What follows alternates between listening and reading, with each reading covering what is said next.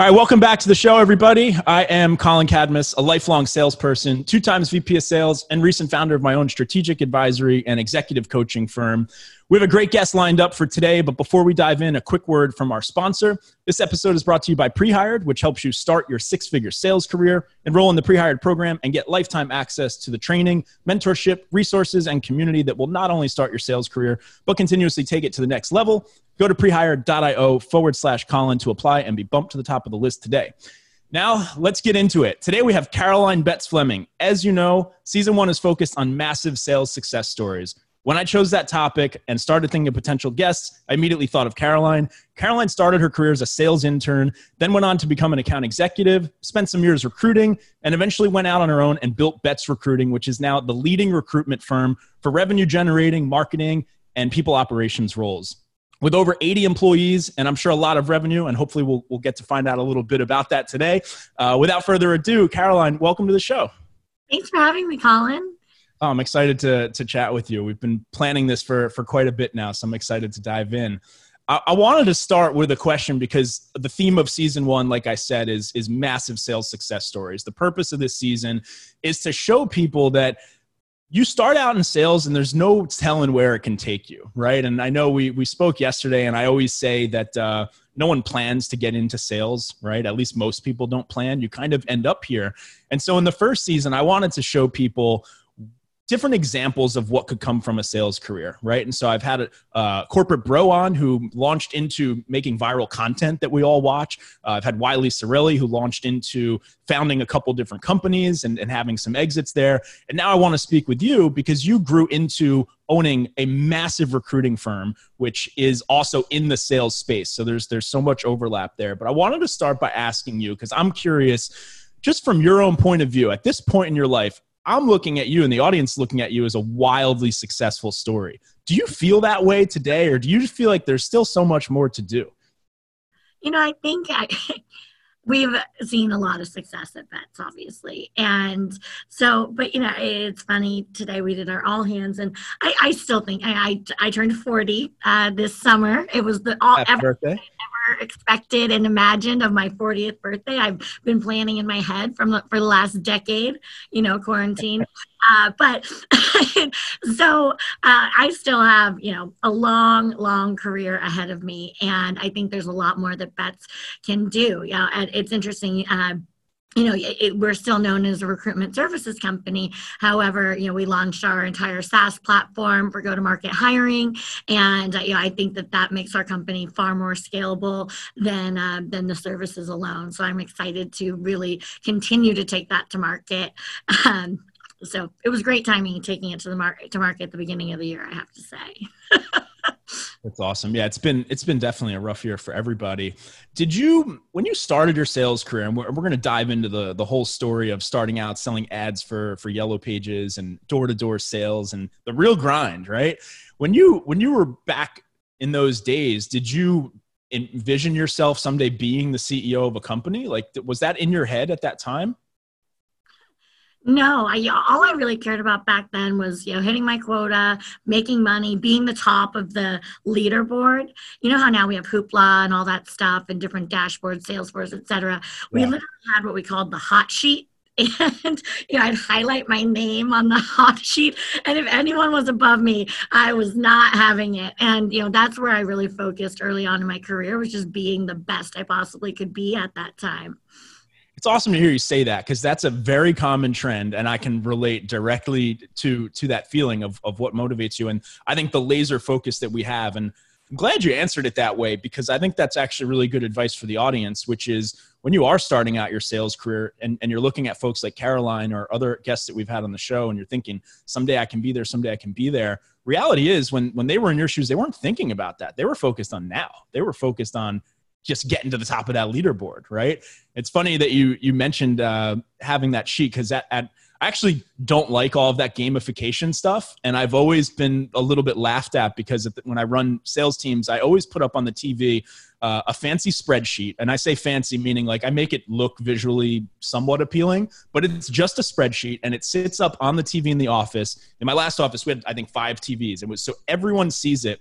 And all it is a list of names, your goal, your percent to goal, and then it highlights in green or yellow when it goes over 100%.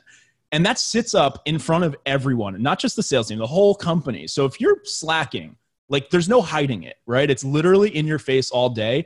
And I've always had, Hoopla and all these companies try to sell me this stuff. I'm like, I just want this. Like, this is all I need, because it really does motivate the top performers. That's why I said it's awesome that you brought that up, because that's what drove you, right? You wanted to be highlighted in yellow or whatever it was to be number one. Absolutely. Yeah. And those things are super motivating. And I always, if I was number two, and part of me always wonders, like, how does the person at the bottom just like stay there? It's like, they usually don't for very long. No, like, don't you see this and want to not be there anymore? And if they do, it drives them, I think. But I think it's like a really interesting point if you're just starting out in sales and you just have like essentially no drive. When you look at those numbers, those dashboards, it may really not be the right career. I'm in your shoes right now. Like you just said, how do you do that? Like, I can't imagine being that person. The job must be miserable if you are not driven by that vanity metric, as some would call it. But all right, cool. So can you talk to me a little bit about how you got into that first sales job? I know you started out interning, but what led you to selling ads in Yellow Pages? And for the younger folks in the audience who are listening, selling ad space in Yellow Pages was like the go-to sales job back in the day. You could go to any small business and try to close a deal. I sold a relatively similar type of product at Single Platform. So I can relate to that SMB, that cold call, just getting yelled at by all sorts of business owners, but the rush you get when you finally close one of those sales. But how did you end up in selling Yellow Pages? Well, it's so funny. First, I want to start by saying these back in the day stories, I love them. But I feel like when I tell them to people on my team, it's like big eye roll. Like, okay, nobody gives a fuck about you selling the Yellow Pages like more than 10 years ago. So, thank you for taking me down memory lane. Well, they need to respect it. Honestly, like I can relate to it just because I know people have done it, and I've heard the real stories about what it's like going door to door selling that stuff. And this is like face-to-face rejection, right? This isn't getting hung up on the phone, which is what we all deal with today. Like, it was a lot different when you were actually pounding doors. And I think you said your leads were literally a stack of paper, right? Like, that's respect. So tell me about it. What do you remember from those days? So, I went to UNC Chapel Hill, and I graduated with a degree in journalism and advertising. And so my big dream was to work at one of those fancy creative firms and, watching all these cool campaigns, Got Milk, all that stuff back then. I wanted to be that person. And, but then I found out it pays $26,000 a year total, not base. Even that base today would be like laughable. That was not going to allow me to have my own apartment in San Francisco. And I was living at my parents' house. So sales, paid the best, and it was advertising, I guess. So I applied for advertising sales jobs, and I ended up getting hired at the Yellow Pages, and sold ads in the book. It was a lot of fun. And, the rejection didn't really bother me because it made the wins even better. And it was one of those things where it's like, it's a numbers game. And yes, there's a lot of skill that goes in. I saw a post today from Kevin Dorsey about, the numbers and all this. And it's so true. It's just, the more no's you get, there's a yes right around the corner. And I always found that to be really inspiring and motivating. Believe it, glutton for punishment, I guess you can say. Were there like specific metrics like similar to cold calling today, where they say you got to make 100 calls, you have to do this? Was there a big number that you had to sort of chase every day? Was it how many doors you knocked? Yeah, you had to go through all these leads on paper in the stack, but the one metric that my boss really drove home was sales per day. And so, you could sell a big full page ad in the Yellow Pages. And that was huge, right? You got a big commission. But what they really based your work off of was how many deals you closed per day. And as long as that was over one, so I always had the goal of a minimum of one sale per day. Some days you'd make 3, some days you'd make 0. But, that was really hustling. I was at, the top because but yeah, sales per day was, and it's a great metric to track, I think, right? Because it shows the hustle and that you're not just getting your whole quota by selling one or two deals. You're out there, really getting what's out there in the market from small to big deals. And that's what they wanted to see was, deals. What were the deal size? It's obviously very SMB, very transactional. If you're talking a sale a day, that was my target too in my first sales job. Close a deal a day. Deal a day keeps the manager away. We always used to say that. And what were the deal sizes? I imagine that most of them were relatively small, but then you had some big ones that were real exciting. Yeah, I mean, okay, so the normal ad it was called a DQC. I can't believe I still remember this, and and it was like the size of a business card. So those were about 200, and it depended on the market, but call it $250 a month for them to have that, and then the larger ads, like a full page, was about $9,000 a month, which is crazy. I would never pay that for a Yelp page ad. It's crazy, but when you think back to the times, like I know the young folks listening right now who never had to use a phone book to figure out like where a business is, they can't even understand. But imagine not having Google, not having Yelp, not having Foursquare, not having any of these apps. There's no Google Maps, right? When you wanted to find a business, you had to pull out the phone book, and it was all alphabetical, and it was just these thin yellow pages. And the only way to stand out in that book was to buy these ads, right? That was your SEO. That was your marketing. And so there were budgets for that. And it's kind of incredible, too, how that company has still survived, right? They pivoted eventually into building websites for small businesses, and now they have an online directory. But it's crazy that they're actually still this behemoth sales engine, and they're still around. I mean, the funniest part was because I started there in 2003. And so Google existed then. I think Google started 5 years before. So I remember going and people were like, don't you think people are looking this up on the internet instead of Yellow Pages? Well, you were starting to get those objections. I just was like, you still want to be in the book, you know what I mean? Yeah, you still have to be there. That's so funny. So when did you transition into your next role?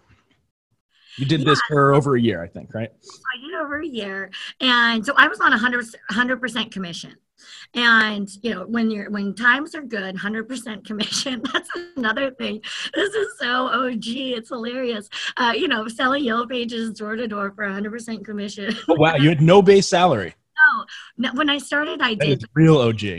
They rolled out this whole thing where you could either keep your base and your commission went down or get rid of it and have higher commission. So you were confident, so you went with the latter. Yeah. Exactly. But then, if you're not making as many sales as you did before or whatever, something doesn't work out. It's a lot more stressful, right? To not even think you might be able to make your rent. There's no cushion. Yeah.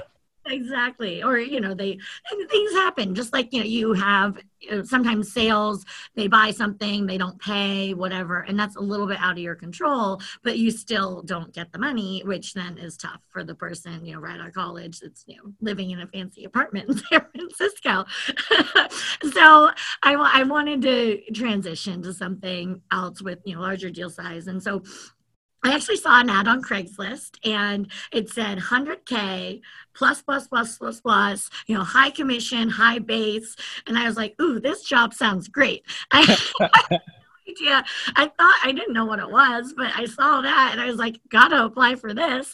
Yeah. So I faxed in my resume. Fax was a big thing back then. And they called me. And so then I researched the company online, obviously, and it was a recruiting agency. So I thought I was applying to work at the recruiting agency. And I didn't even know what a recruiting company was really. I mean, I'd worked at that staffing company, but I didn't realize that there were those for full-time jobs.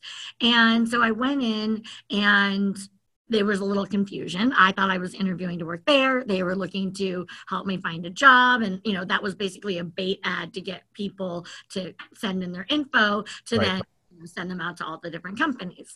And so sat down with the owner and Mark Gambarassi, my first mentor in recruiting, and he ended up hiring me.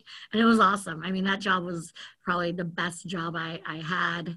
Actually, I loved all my jobs, but it was really fun. It was definitely the longest one I had other than Bets, which, 11 years.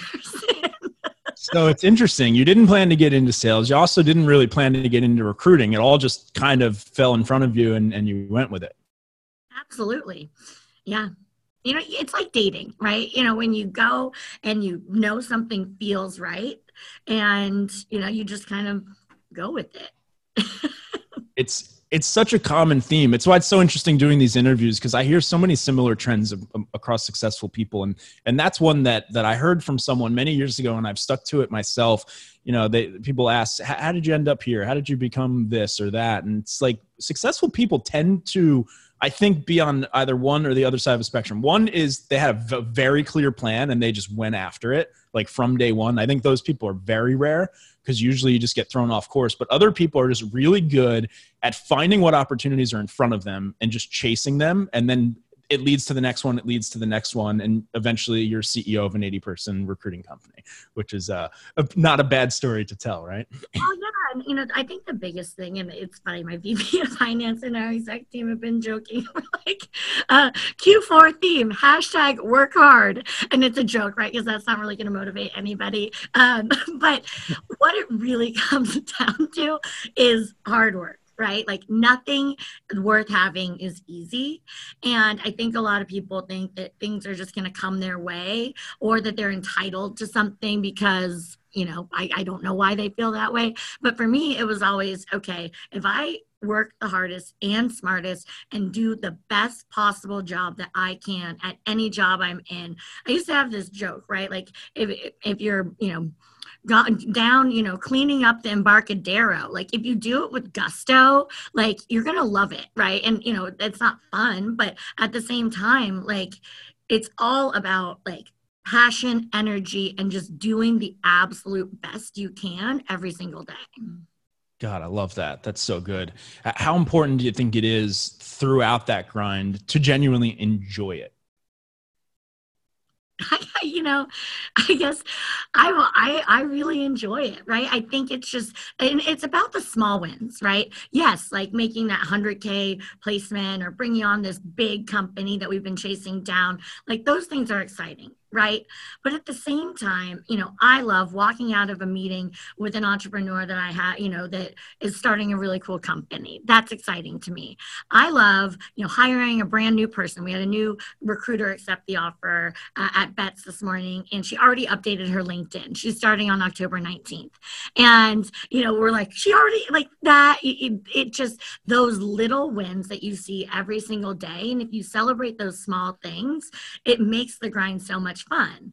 And it's, if somebody takes your call, or yesterday I called a former client and, because his name came up in a conversation, and he's like, you must have a mole at this company.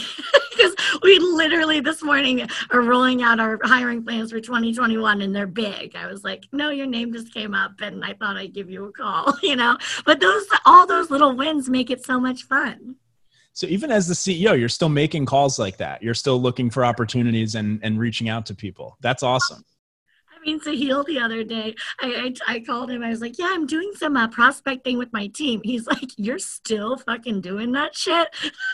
It's like, I know, I am. Because I love it. You love it. It just comes naturally, right? Like you're just always looking for business and opportunities to help people. And you just can't stop doing that. I think that's when you're supposed to be doing it, right? Like you are in the right line of work because it just comes naturally to you. So let's fast forward a little bit. So you went through this incredible journey of being a salesperson, getting into recruiting. When did you start to think, I'm going to maybe go out on my own and take a big risk and start my own company? When did that first cross your mind? Well, actually, when I was at Andiamo, I thought about it, but I wasn't really in a financial position. And I thought I was a little young. There were a bunch of factors, but I had thought about it. And I also felt morally wrong leaving a company and going into competition with my company, because I had so much respect for Mark and everything they were building there. And so I took that job at the at careerbuilder.com. And that was the best thing I ever did, was because I really understood, technology sales and how larger companies are structured. I still remember when I sat down with my boss about 3 months into the job, and I'm like, so what's procurement? He's like, uh-oh, okay, sit down.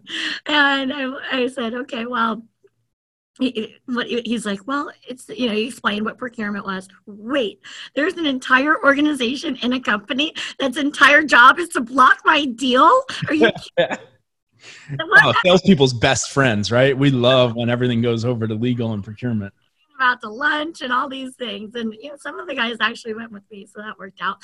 But anyway, so I didn't love that type of enterprise sale, right? It just didn't, like, everything that I really loved about sales was much more challenging in larger companies, and the process and the bureaucracy and working in a larger company, working with larger companies. So I did some soul searching, right? Okay, well, when was I the happiest? What do I love doing? And I loved recruiting, and I loved building relationships, and I was good at it. And so, I had also approached my dad about going to work at our family business. And he looked at me, he's like, Carolyn, you don't want to work here. You should start your own company. And I had What's the family business? It's a manufacturing company. They make springs for cars, trucks, airplanes. Nice little, push here. I doubt anyone listening to your podcast is in the market for those things. It's been around since 1868, multi-generational. My brother's the president now. My dad's the CEO. And it's definitely lasted the test of time for sure. So, but it's funny because I run Bets, which is a very tech heavy, high margin business with no, relatively low overhead, right? I mean, if you ask me, I feel like it's super high overhead with all these people in offices and technology, et cetera. But there's nothing like steel, machinery, shipping, trucking, et cetera. So that's what they do. But when my dad said that, I had all of $10,000 in the bank, so I started up with 10 grand out of my 1-bedroom apartment. And basically, and not a lot of people know this, but I have bootstrapped and scaled this thing all through the profits that we've made at Bets. And we also developed our entire technology platform, which has been millions of dollars of development through bootstrapping and self-funding, which is very, very rare for a technology company. It is. And I'm glad you brought that up because I wanted to dive into that. I wanted to get a sense for the folks who are listening. I know there's a lot of salespeople eventually want to start their own companies. I've tried it and failed once, kind of doing it now. But so 10 grand, that was what made you feel comfortable. Did you have the vision at the time that this was going to become a big business? Or did you say, I'm just going to start by myself. I want a lifestyle business. I want to just be able to be my own boss. And you just went from there.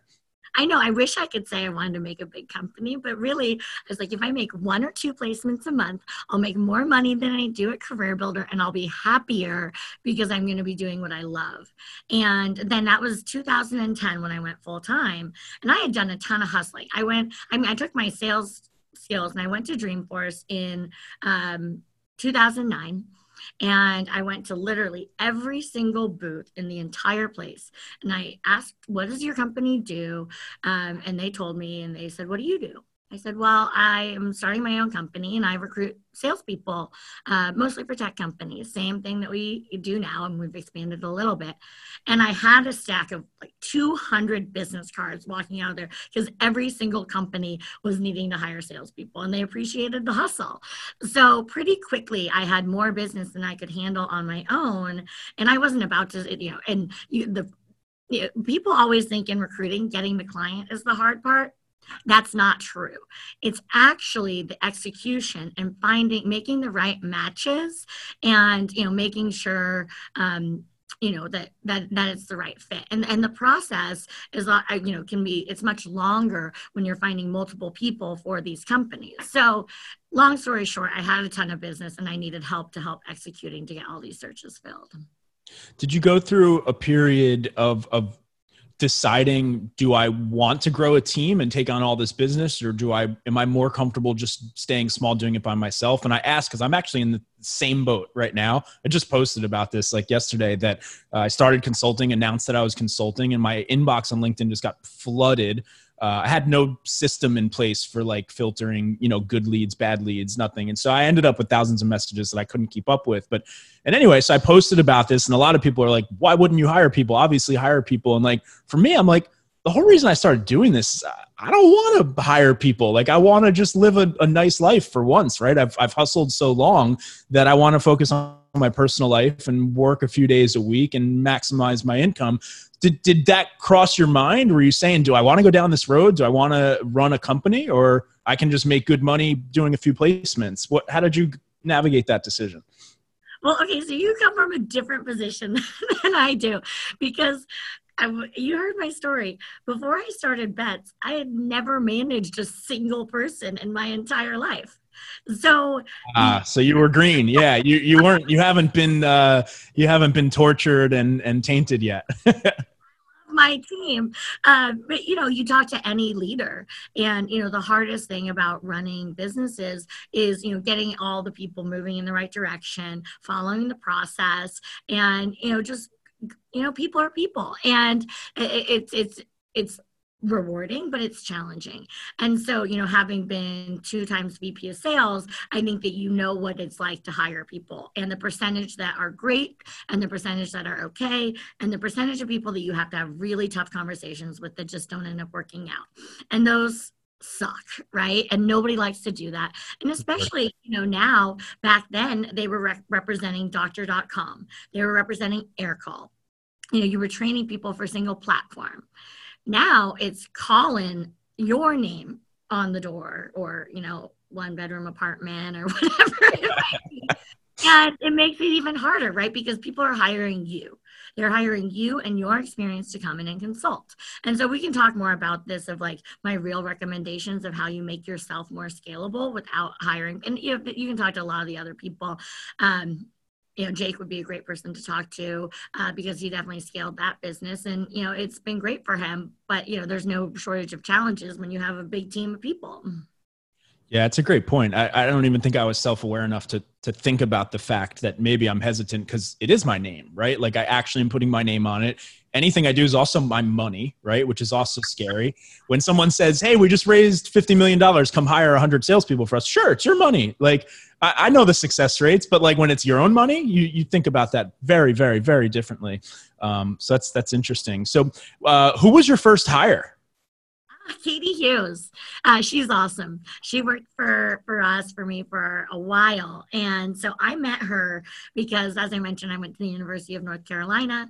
She had recently graduated as well, was moving to San Francisco. So we got connected through the UNC Alumni Club.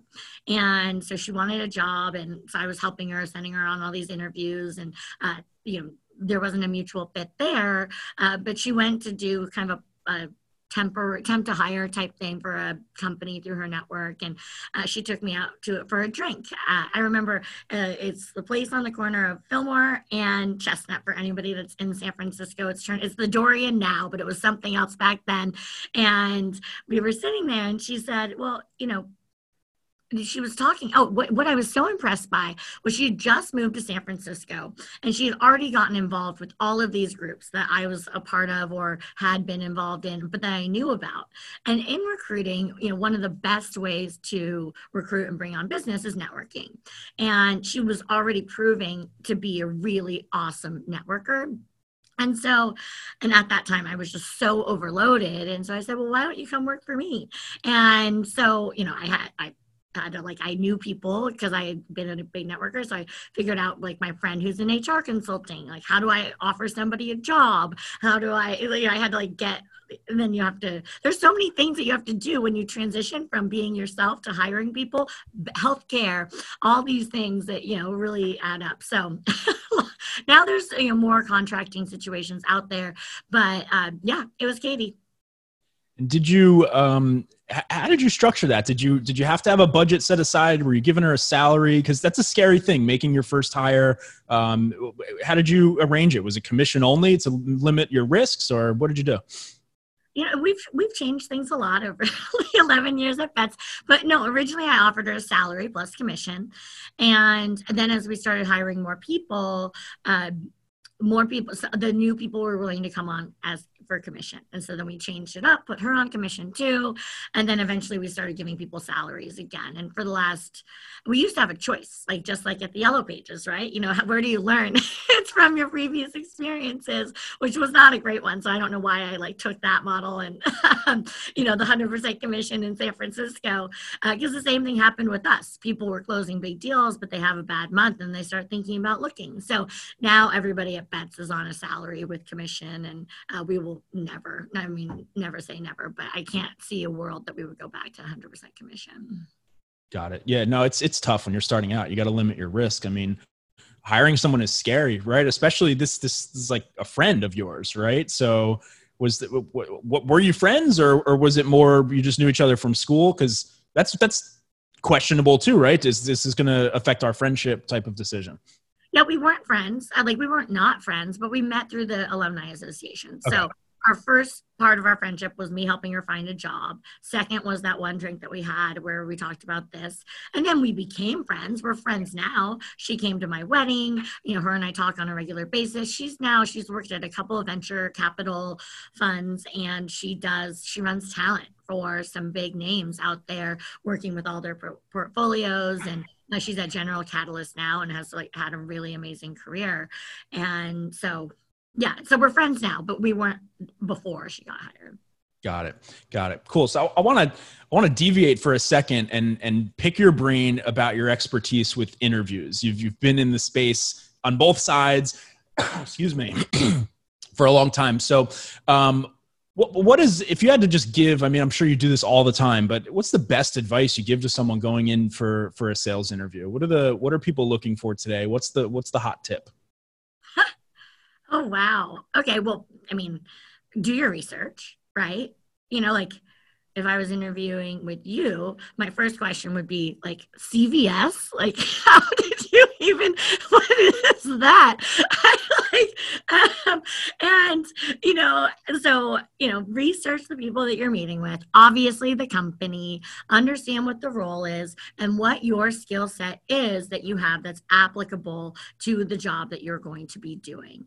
And, you know, understanding how you've been successful in the past. So if it's your first job, come up with stuff from college, come up with, you know, different stories you've had about doing some kind of sales before, whether it's, you know, I don't know. I mean, I sold campfire candy in magazines, like, you know, all those examples really help show, you know, that you're committed and that you're going to show up. And I still believe, well, I guess there's not in-person interviews right now, but when they come back, I still believe in bringing a hard copy of your resume to the interview. So that's how old school I am. And I'm curious, is that because it just shows that you're prepared? Or is it because you actually think that piece of paper, outside of the preparedness, that it serves value in the interview? Yeah, it shows preparedness. And, you know, sometimes people do a lot of interviews, right? And they look at your LinkedIn, they might have been running from meeting to meeting to meeting. And it just gives them a little, like, because you want to also make the other person feel very comfortable so if they forgot something about your background or anything, like they can go right to it, ask about your experiences, and it makes it easier for the interviewer to interview you when you have it all in front of them. And a lot of people, you know, when I'm meeting somebody face to face, I put my phone away, my computer's away. And, you know, if you don't have that, you know, it's sometimes hard for people to kind of go through their process of interviewing. So that's what I recommend. It's good advice. Yeah. I'm glad you mentioned too, the in-person interviews. Just advice for all of our managers out there: put your phone away, put your laptop away. I've seen people go into these interviews with their laptop open. They're like, oh, I want to have their LinkedIn there. And it's like, no, you're getting Slack messages, this and that. Like, it's a horrible candidate experience. But on that note, on the other side of the coin, what are the most common mistakes that you see people make that are still just so cringeworthy? Like, I can't believe a candidate's doing that. I mean, number one is complaining about your former employer. Right. You know, I think work is hard, right? It's like you're there, you are hired by a company to do something, and, you know, they're paying you a lot of money to make it happen. So, not every day and not every piece of feedback is going to be like the most amazing thing that's ever happened to you in your life. So complaining about that, when somebody complains to me about their former employer, all I can think is, this person's probably going to be, complaining here too. Even if our company's far better, we don't do those things, they might find other things. So that's a big piece of advice that I have. And then the other thing that's not as cringeworthy, but it's just like that cherry on top. And because when I'm debating whether we're going to hire somebody or not, I always go to their follow-up and their thank you. And when I search my inbox and try and find out, did this person send a follow-up and it's not there? I'm like, okay.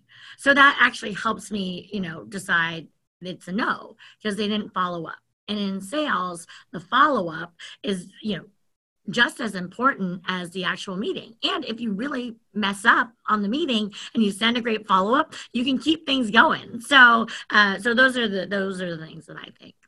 That's really good. So don't complain about your former employer. And I totally agree, by the way. When somebody does that, it's just such a slippery slope, right? And when people ask me for advice for interviews and stuff, they often say like, how am I going to explain this story of why I left this company or whatnot?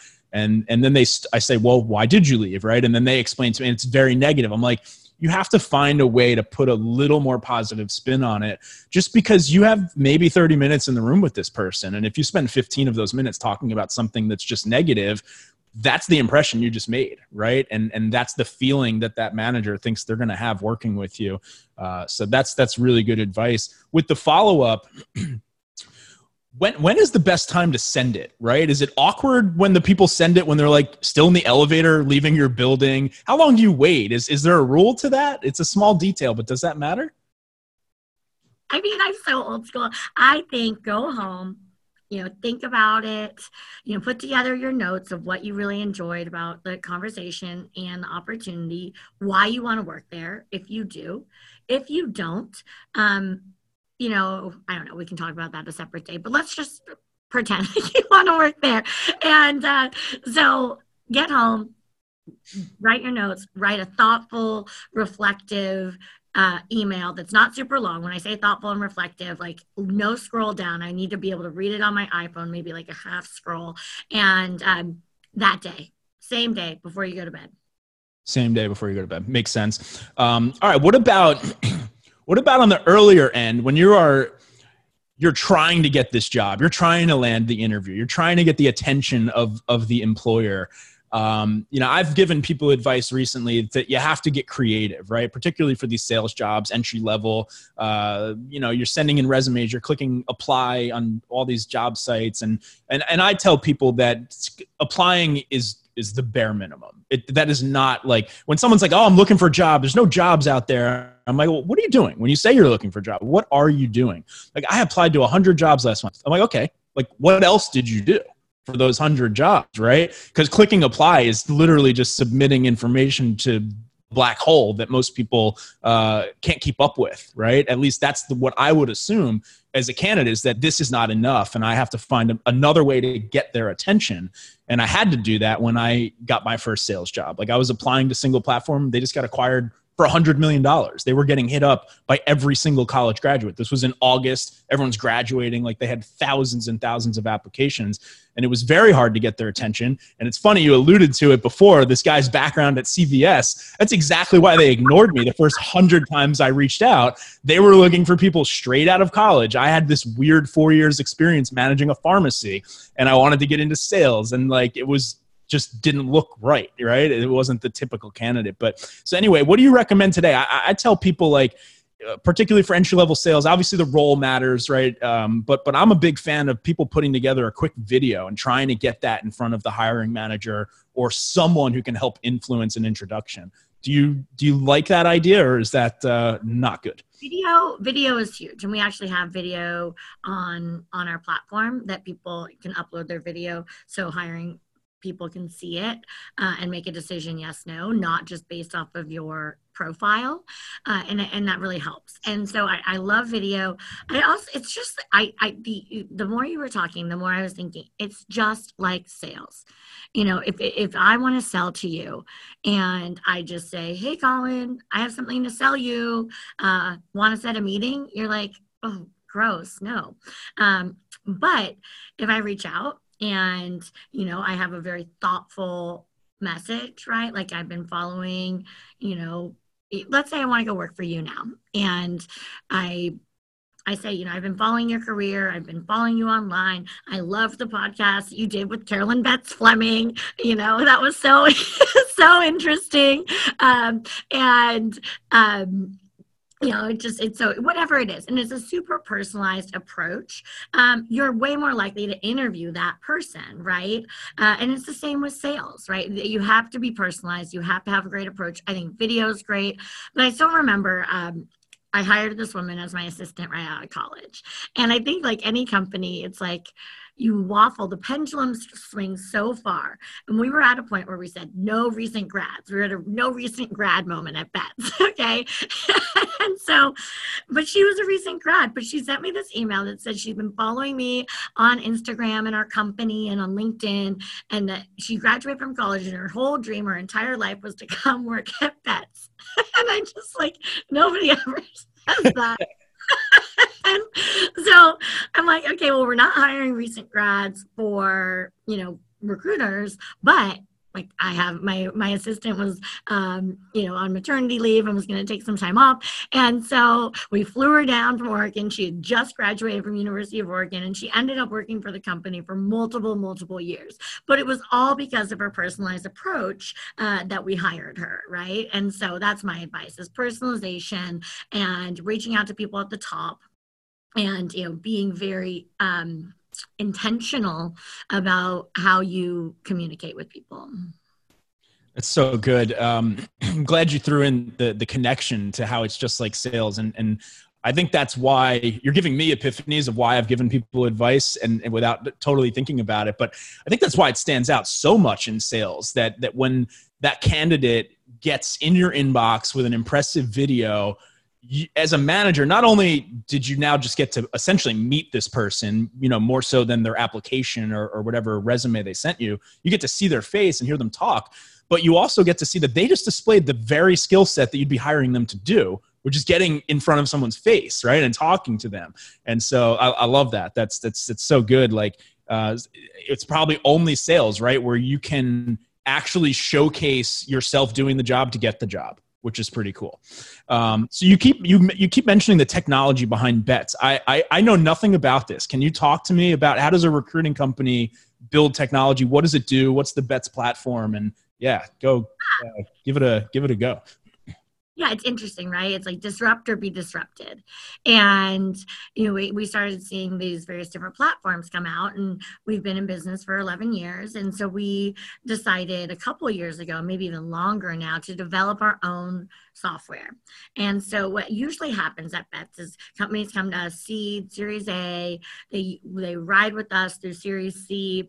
And then at some point, somebody looks at the P&L and they're like, who are these Betts people? Like, we need to stop using them. Like, what do they do? What are we paying them? Absolutely not. And then they hire internal recruiters, and then that company is no longer a client. I've been in meetings like that plenty of times. Not about Betts specifically, but I know when those numbers start to stand out. Like right as your business is taking off with a client, they're starting to notice that they're spending lots of money. And who are these people? Totally. Yeah. We know when the gravy train's about to end. So, however, these internal recruiters are really set up to fail, right? They think this one person that they're hiring can magically do the same work as an entire organization that is built to execute on mass hiring of salespeople. And so what we did was we took our, database of hundreds of thousands of people that we have all of their data. So when I interview somebody or, one of our recruiters, we find out, okay, and we go through each job. what was your average deal size? What was your quota? What was your attainment? How many deals did you sell? Who were you selling to? And all this very, very valuable information that takes a long time to collect because people don't have it on their LinkedIn. And it makes a huge difference. At doctor.com or single platform, you guys were selling more transactional deals. My guess, I don't really know. At Aircall, they were larger. And so the same type of people may or may not be the same folks that you're going to hire, especially for those more experienced hires. Or maybe you would, but it's good to know going into it so you can have a conversation of, okay, well, our deal size is this. How would you go about doing it? Whatever. I'm going too deep into this because clearly I'm very passionate about sales hiring. But so it's online. And so companies, many of our clients have transitioned from our pay per hire to unlimited hiring for a subscription where the recruiters can log in. They have all the data, they have access, they have the videos, and they can and it links with, it integrates with Lever and Greenhouse, and people can just, reach out to these candidates directly, put them into their ATS, and hire as many people as they want for a flat subscription rate. And it makes the recruiters far, far, far more successful. It's like having the entire team of vets behind them for way cheaper. Got it. So it's largely a data play. That's essentially what people are getting, and it's making their jobs a lot easier because you have all this information, almost these like baseball card stats on salespeople. Exactly. Data and access to talent, right? And so it's like a time saving. You also can see who's active, who's passive, who's open to offers but not looking, which I kind of consider passive, but that's a thing on the site as well.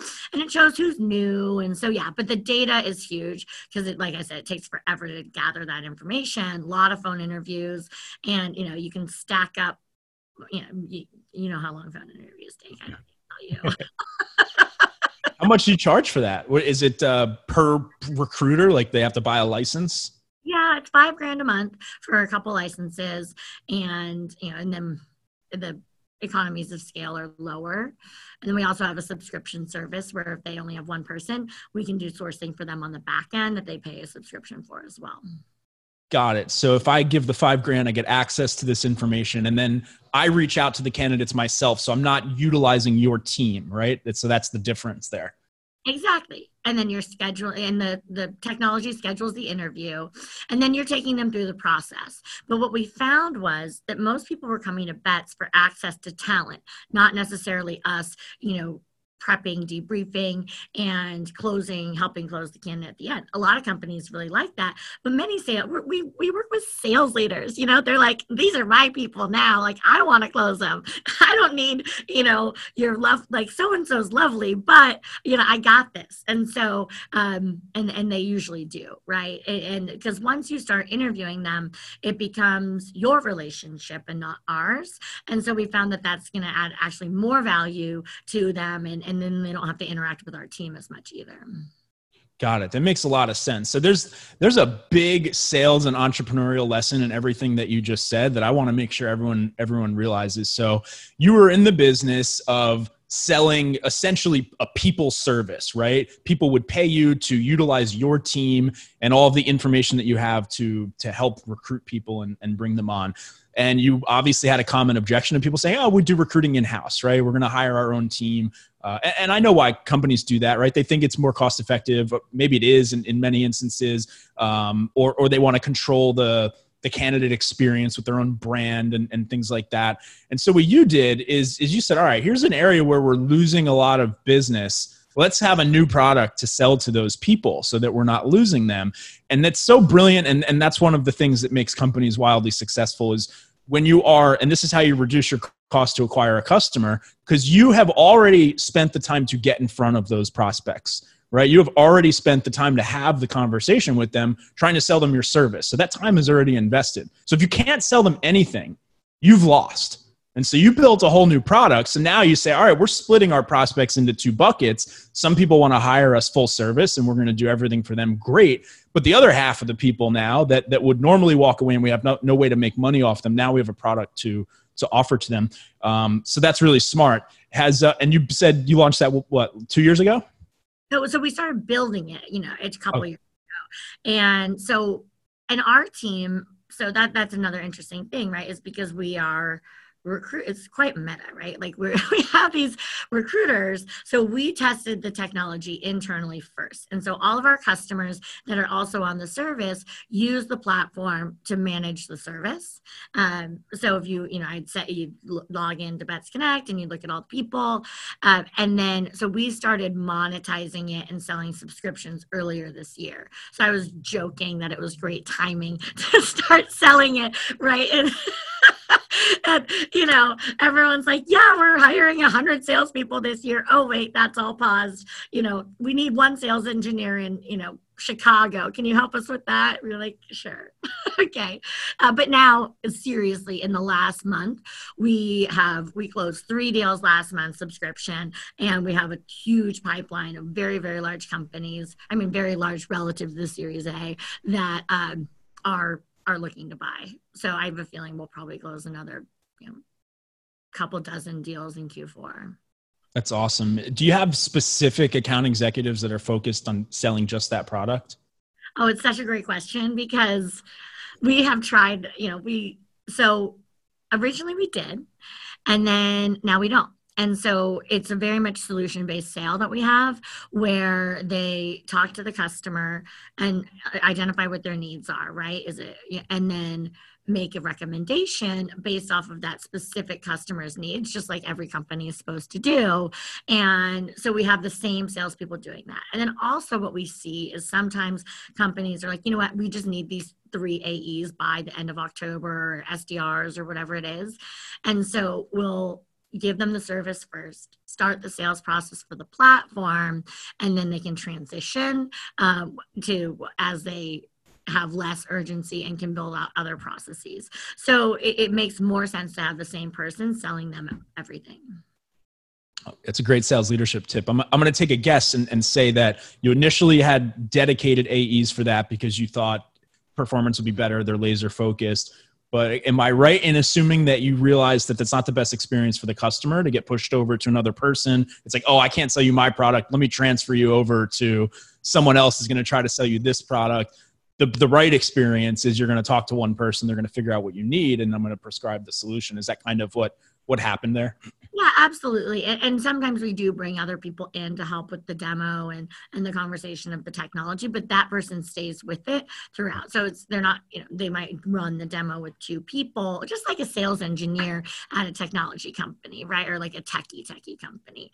And so, yeah, and we're always trying to figure out what the best, and there's just no right answers to these things, right? There's pros and cons to every which way you structure things. And so I think the best companies and the best leaders are always looking how to optimize by weighing pros and cons and, figuring out what the right, mix is, because literally any way you do something, there's a downside. And so you have to be comfortable with being uncomfortable, I guess, that it's not perfect. Nothing's perfect. Never will be. Yeah, it's a good point. And a lot of it comes down to just assessing who you have on your team at that time, right? How do we best use our resources? And that's, I think, to your point, it's like, there isn't just one way to do it. So when people are like, oh, well, we don't have anyone good at this. Let's just hire somebody new. It's like, okay. And in the recruiting business, you would think that when people say, oh, we need to hire this person, that I'd be like, great, yes, we can help you find them. But the real answer is like, no. Like, if you just hire this random person to come in and you don't have a process in place, unless that is their expertise, this person is not going to be successful. Anyway, so That's common problem in startups too, especially right after you raise that round of capital. Everybody gets so eager to just hire. They have this whole list of people to hire that is going to allegedly just get rid of all these problems we've had for the last few years. It doesn't usually work that way. Usually you hire people, it's like more money, more problems, right? More people, more problems, right? Yeah, it's so true.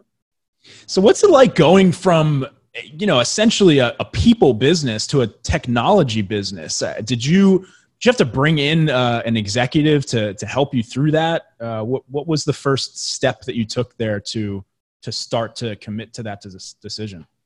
Yeah, I mean, there's lots of steps. So the first step was, and it was so funny because years and years and years, so many people would be like, Carolyn, we love bets, but like, they would explain what I just explained to you.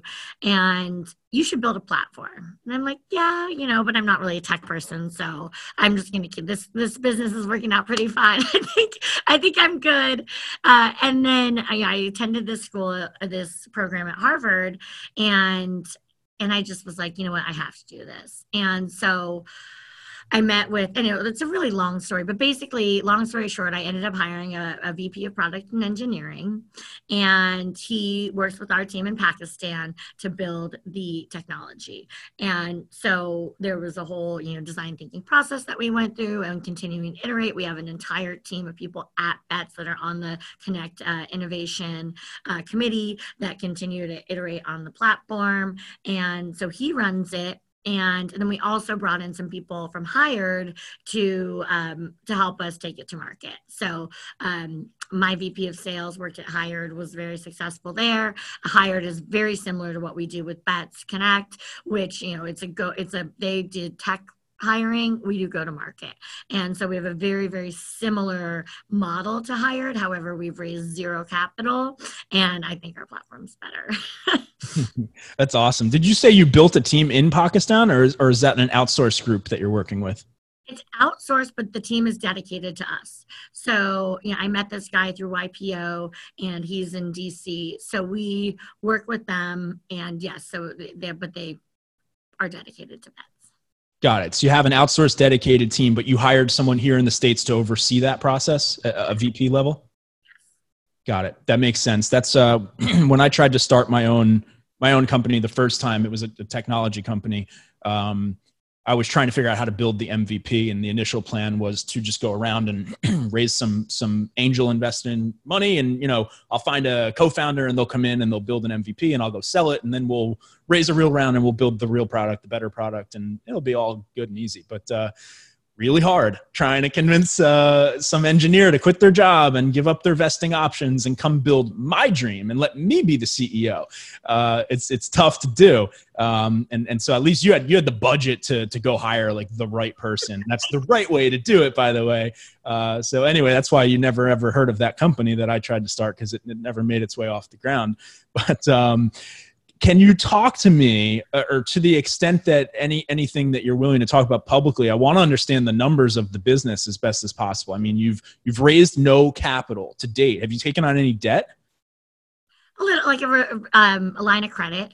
And with COVID, we took a PPP loan, which a lot of people did, to try and keep as many. Literally overnight with COVID in March, 90% of our business went away. It was incredible. So we were in kind of a tough position, but it's just been so cool to see us come out of it just so strong. So, we were set up to do, in February, we did about $2 million in revenue. So about $24 million business, just in terms of revenue. And so it's gone down a little bit since then, but we're back. I mean, it's crazy. We had a massive Q3, and Q4 is going to be huge. And so I have and we have about half the size of the team too, because unfortunately we had to make some tough decisions when our business changed. But yeah, so I have no doubt that next year we can have another 20, 30 plus $1 million year. That's awesome. So and you started almost 11 years ago. How long did it take you roughly to get to do $1 million in annual revenue for the first time? Oh, like a year. It was fast. That's awesome. It was like right place, right time. I hired people pretty quickly because I just joined EO, Entrepreneurs Organization, here in Austin, and I joined back when I was in San Francisco, and they did a little write up on me in their newsletter, and they asked when I had joined originally. I was like, I don't know, probably 2012. And so then I looked back, and it was 2011 that I joined, and the minimum qualification to join Entrepreneurs Organization is $1 million in annual revenue. Got it. Well, congratulations. That's incredible. I had no idea that you didn't take on any investor capital. I mean, I had a whole bunch of questions I wanted to ask about pitching VCs and raising rounds. And now it's all coming to light for me. Like, you have a different vibe than a lot of CEOs. it's almost like a little bit less stress. Like you seem like you don't have a board, crushing you. And now I'm like, all right, I get it. Like she doesn't have all these ridiculous requirements that she has to meet to, or these promises that she has to make to a board. Or am I wrong? Like, do you have a board? Do you roll up to anyone in any what way? Or is the top of the chart like you? And to be clear, I did take on a little bit of friends and family with the platform, but not much. Sure. So like very little. And because, so to be honest, I did, when we were building the platform, I tried to raise money because I thought, okay, well, it's tech and that's what everyone does. And it was just so demoralizing. I'm like, you know what? We have plenty of money. We're just going to self-fund this thing. And I'm not going to continue to have people tell me my ideas are stupid and that, I ask questions that like aren't, some people ask really good questions and help me, come up with a strategy, but other people I'm just like, you don't get it. You're like never going to give me money anyway. Why am I wasting?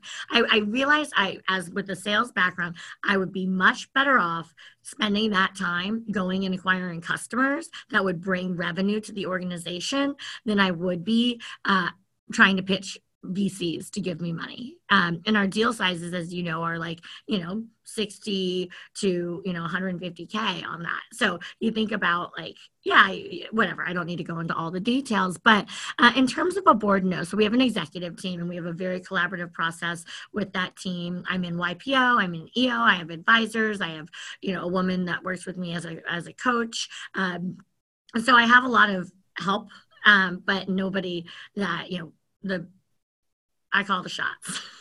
Nobody can fire you, right? Nobody can vote you out of the company, basically. Not yet. Only me.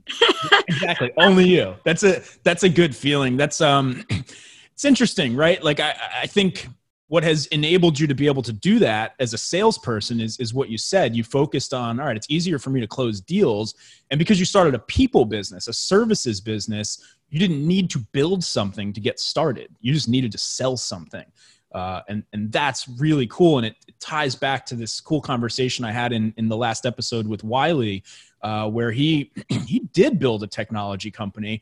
But what's really interesting about his story is that he actually sold it before it existed. And so he followed the same mindset that you're saying. And he said, what I did is he goes, I built a PowerPoint presentation that showed the technology as if it existed. And I went around to all of these restaurants and I pitched them and I didn't tell them that it didn't exist. And I got them to write me checks and I literally sold them the service. And of course I had to keep editing my slides and perfecting the pitch along the way. And then eventually, I was selling it. And I would take their checks and then I would tell them, hey, we haven't built this yet. It's going to be delivered in 90 days. Can I take your check? I won't cash it until we can deliver. And so anyway, he did that enough and eventually got enough checks. And that's how he went to a VC and said, hey, like I haven't built this yet, but people want to buy it. Here's all these checks. Can you fund us so we can build it? So it's a bit more complicated than just selling a people service, but it's interesting that two salespeople who now are hyper successful essentially followed the sell first model to starting a company. Yeah. Oh, it really is. And now I'm a part of some angel networks and stuff. And yeah, it's really, unless you have sales, nobody's going to invest in you unless you've done it 5 times and you're no entity, then maybe. But as a fresh new entrepreneur with your amazing idea and your PowerPoint, they're going to say, that was exactly what you told me yesterday when we were talking. They're like, get 10 customers. You're like, well, how am I going to get customers if I don't have a product? It's exactly what happened to me. I pitched, I left my first VP sales job after 3 years and I got cocky because I tripled their business, right? I doubled it year over year. So we went from 4 million to 8 million to 16 million. And I'm thinking God, I'm the guy building this team. I just need my own product. I'll be making all the money. I'm getting ripped off. And, and when you're in those shoes, I'm sure a lot of people listening can relate. It's easy to sort of look at your CEO or your founder and just notice all the things that they're not good at. And you just start to think I can do their job better than they can. And it was the most humbling experience of my life going out and spending 8 months of my time trying to do that and realizing, wow, this is really hard, right? And it changed the level of respect that I have for the people who do it because when you start out, you have nothing, right? I sat at my desk trying to get people on a Zoom call so I could pitch them my idea, my PowerPoint, right? I pinged everyone in my network, got, all these favors to get these people on the call. And they're like, Colin, I love you. I love the idea, but like, I can't just give you money for an idea. Like, you got to get some traction, get some customers. I don't care if they're paying you $10, like just get something and come back. And to your point, right? As we talked yesterday, like I need something to sell, right? And that's what was very challenging. And so then I tried to find a technical co-founder. And to everyone listening, the reason I'm rambling on is to give you advice if you are trying to start your own company. If you need one of two things, you need something to sell if you're a salesperson. And so if you're going to sell a service, which I'm doing now is consulting, I can hit the ground running. I can make my first sale tomorrow, right? And that's good. But if it's going to be technology, I urge you, try to find your technical co-founder before you start this venture, because that is going to become the most challenging part of the whole thing. It's just finding the person to do it with you. And outsourcing is very, very tough. Depending on what you're doing, you have the right person to oversee that. So I would feel comfortable with that. I thought about outsourcing the build of my MVP, but I said, I can't hire these people because I don't know how to manage them. I don't know how to see if they're doing the job right.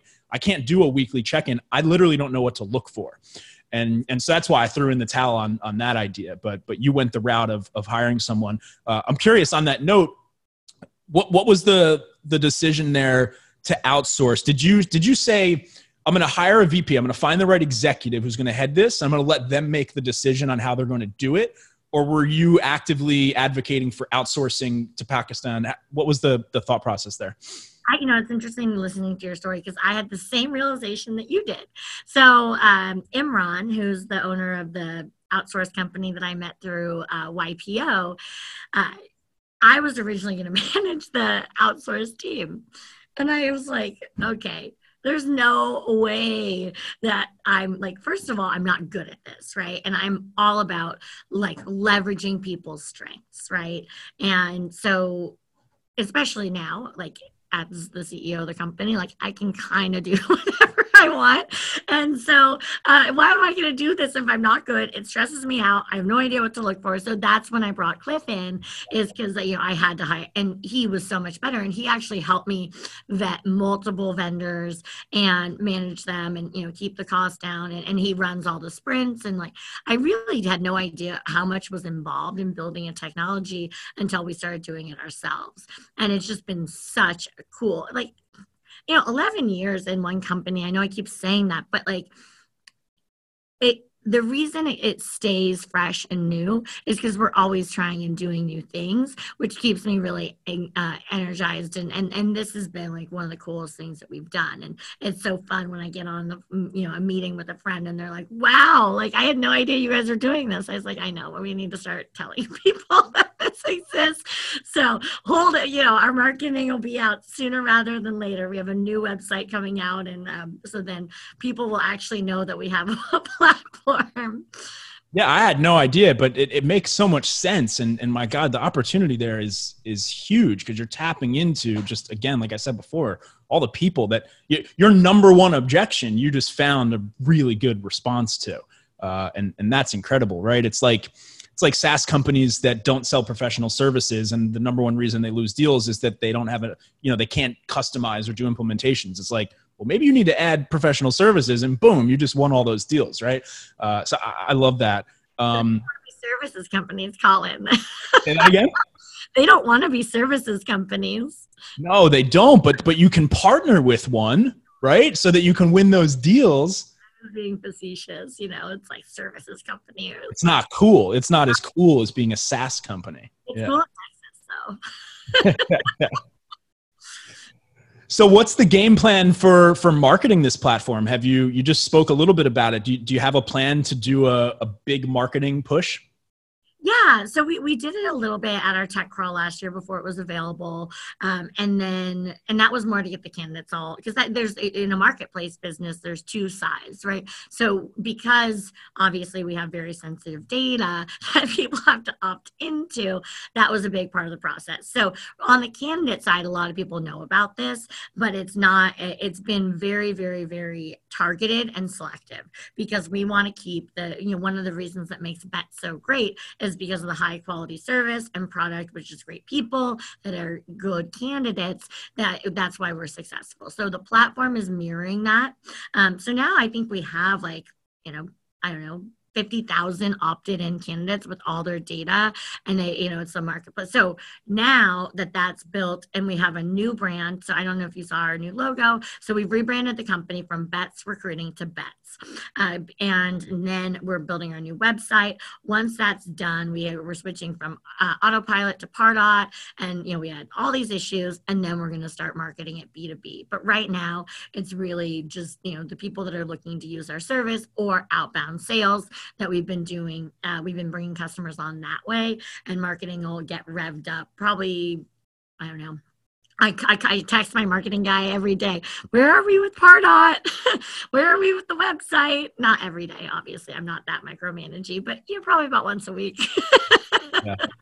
Oh, it's exciting. It's a whole new chapter for your business. I want to talk for a minute about COVID, and I know we touched on it a little bit, but I'm very curious to make sure that we share whatever you've learned through it. But when April hit or the end of February, what did you guys experience? I know you said out of nowhere, like the bulk of your customers disappeared. Everyone stopped hiring. Was there a moment of panic where you're thinking, oh my God, this whole business could fall apart? I didn't ever think that, but it sucked. I just, for us, we kind of had this amazing sales kickoff. We flew the whole company. We had over 100 people before COVID. And so I think we had well over 100 people. And so we flew everyone to California. We rented this whole summer camp, and, the whole rolled out the vision of people and tech and bets, won bets and all these things. And it was fun. We did games, and everyone got together. And so obviously bootstrapped. So it was super fun, but also a big investment. And then February, best month ever, 2 million in revenue. And then we all of a sudden, and my husband and I went to Brazil in January and February. So I think it was right before sales kickoff, came back, sales kickoff. But when we were traveling in Brazil, we started seeing signs if you're in China or whatever it was, you can't come to the US. And we're like, okay.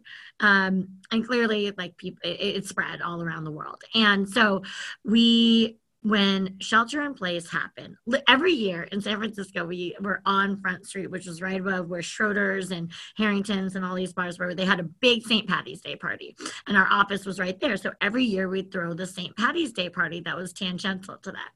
And everyone started canceling all their events. And I just remember this. And literally that was the Monday after shelter. That was the day in San Francisco that shelter in place took place. That same week, 90% of our customers paused hiring. And that Friday, we laid off 30% of our company. And because we knew it was not going to be good, and it was going to last, and that we had and that probably wasn't as deep as we should have gone. And, unfortunate to say, because I absolutely love each and every person that has ever worked at this company, and it broke my heart to have to do it. But, in the financial situation that we were in, because we had invested so much in the technology and in, building our team and, trying to do all this stuff, we could not keep these people on payroll, till COVID was over. And we decided to do it quickly to give us the most possible run time during COVID. So it was rough. And it's so interesting to see.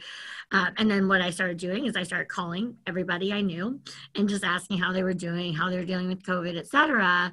And I think that, a lot of those conversations were one of the reasons we were able to bounce back so quickly, because, April was terrible. May, June, much better. July, even better. August, September were record-breaking months for us. Not necessarily in revenue, but revenue per employee, profitability, et cetera. It's been really amazing coming out of this. We had our all hands day, and I know I'm talking a lot, but I was like, it's almost like COVID didn't even happen in this company. And it sounds hyperbolized, but like our team just powered through. But it was really dark there at the beginning, not gonna lie. Yeah, layoffs is so hard, and I don't think people understand that. Like, it's not an option, right? Like, it's not like you're sitting there like, oh, we're just gonna lay people off. Like, you have to, right? And people don't realize that when your revenue stops so abruptly in a way that no one could have ever predicted, your expenses are still there. People still need to get their salary and their health benefits and this and that. And you're sitting there as the owner of the business thinking, here's how much money we spend every month. Our income just got cut off. So here's how many months we could survive. And if you don't do layoffs, then it's less, right? And then you probably can't weather the storm. And so it's really difficult. Because you bounce back so quickly, have you been able to hire a lot of those people back?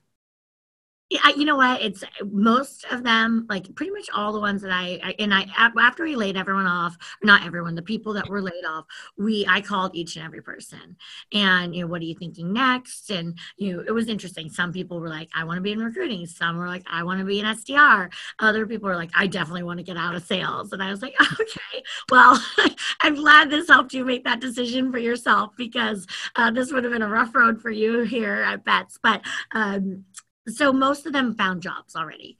And for us now that we're hiring again, I love using these dating analogies, right? It's like, it's like going back to an ex that you dumped, right? Like there's just like bad blood there. I don't know. Not bad blood. Let's edit that out of this. Sorry. It's not the same. Yeah, I know what you mean though. Yeah. But yeah, it's really like, if you lay somebody off, it's hard. I think it would be very hard to be in the other shoes. The shoes are on the other foot. If I had been laid off and the company's like, okay, we want you back now, I just would be like, you know what? Like, I'm going to find something else. And our people are so highly valuable out in the market that they've really landed on their feet. So it just hasn't made sense to bring any of those people back. Got it. That makes sense. What have you seen from your customers? Obviously you probably have a better pulse on just the hiring market than anyone I know. Is everything back to normal? Is everyone just hiring like crazy again? They're trying to catch up. Are we still in between? Like where would you say we're at? Yeah, it's hard to say. So it's like it's making up for lost time, like every single day. And this never really happened. Maybe it did. I don't know. I guess I didn't really pay that much attention, honestly, before COVID, when companies came to us wanting to recruit, because we just, now I have a much more involved position with bringing customers on than I did before. And so, and in that, sorry to interrupt, but I'm glad you mentioned that. Is that because of what's going on that you want to hear what's happening? So you want to get close to the front lines right now? Yeah. And I have a really big network, and I find that relationship-based sales is where it's at. And, if one of my BDRs calls you because you're hiring 100 people, or I reach out, hey, Colin, I see you're hiring 100 people, you're probably more likely to take the meeting. I'm probably not going to be like the one sending the contract and all this stuff, but it's been helping. And then also, I think when people are coming to me because the relationship's so important, and because they're coming to Bets because of me, and not just me, they know the whole company is great, but because it was so rough there for a minute, I really want to make sure to handhold these people throughout the process to make sure we're giving the best possible experience, where before it was like so like busy and crazy, and I was traveling all the time. I just have more time back too. And so I'm really investing my time in my team and our customers has been more, and then also networking, like here in Austin, things are open. So I got to go do that too. But did that answer your question? Yeah, it did. This is so good. I love your story. I love your energy. You've built something incredible. You have no investors jumping down your throat, making life hard for you. You've got something good going on. Do you have anything that you want to plug? I mean, obviously we promoted the platform. Everybody, if you are hiring internally and you don't want to hire external recruiters, you got to get on the Bets platform. What did you call it? There's a name for it. Bets. What did you call it? Say it again. Bets Connect.